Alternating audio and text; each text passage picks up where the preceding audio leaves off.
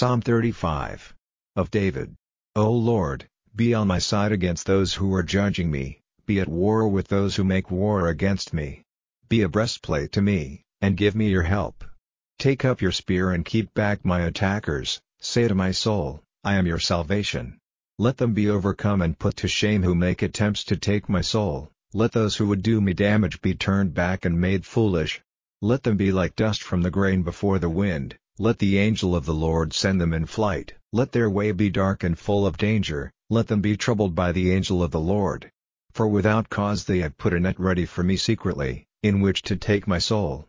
Let destruction come on them without their knowledge, let them be taken themselves in their secret nets, falling into the same destruction. And my soul will have joy in the Lord, it will be glad in his salvation. All my bones will say, Lord, who is like you? The Savior of the poor man from the hands of the strong, of him who is poor and in need from him who takes his goods. False witnesses got up, they put questions to me about crimes of which I had no knowledge.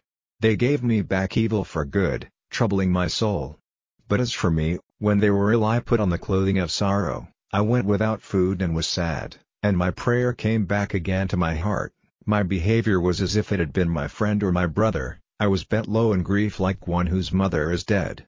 But they took pleasure in my trouble, and came together, yes, low persons came together against me without my knowledge, they never came to an end of wounding me. Like men of deceit they put me to shame, the voice of their wrath was loud against me. Lord, how long will you be looking on? Take my soul from their destruction, my life from the lions. I will give you praise in the great meeting, I will give you honor among a strong people. Do not let my haters be glad over me falsely, let not those who are against me without cause make sport of me. For they do not say words of peace, in their deceit they are designing evil things against the quiet ones in the land.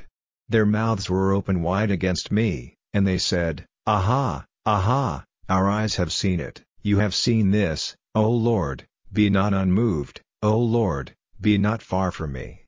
Be awake, O Lord, be moved to take up my cause, my God and my Lord.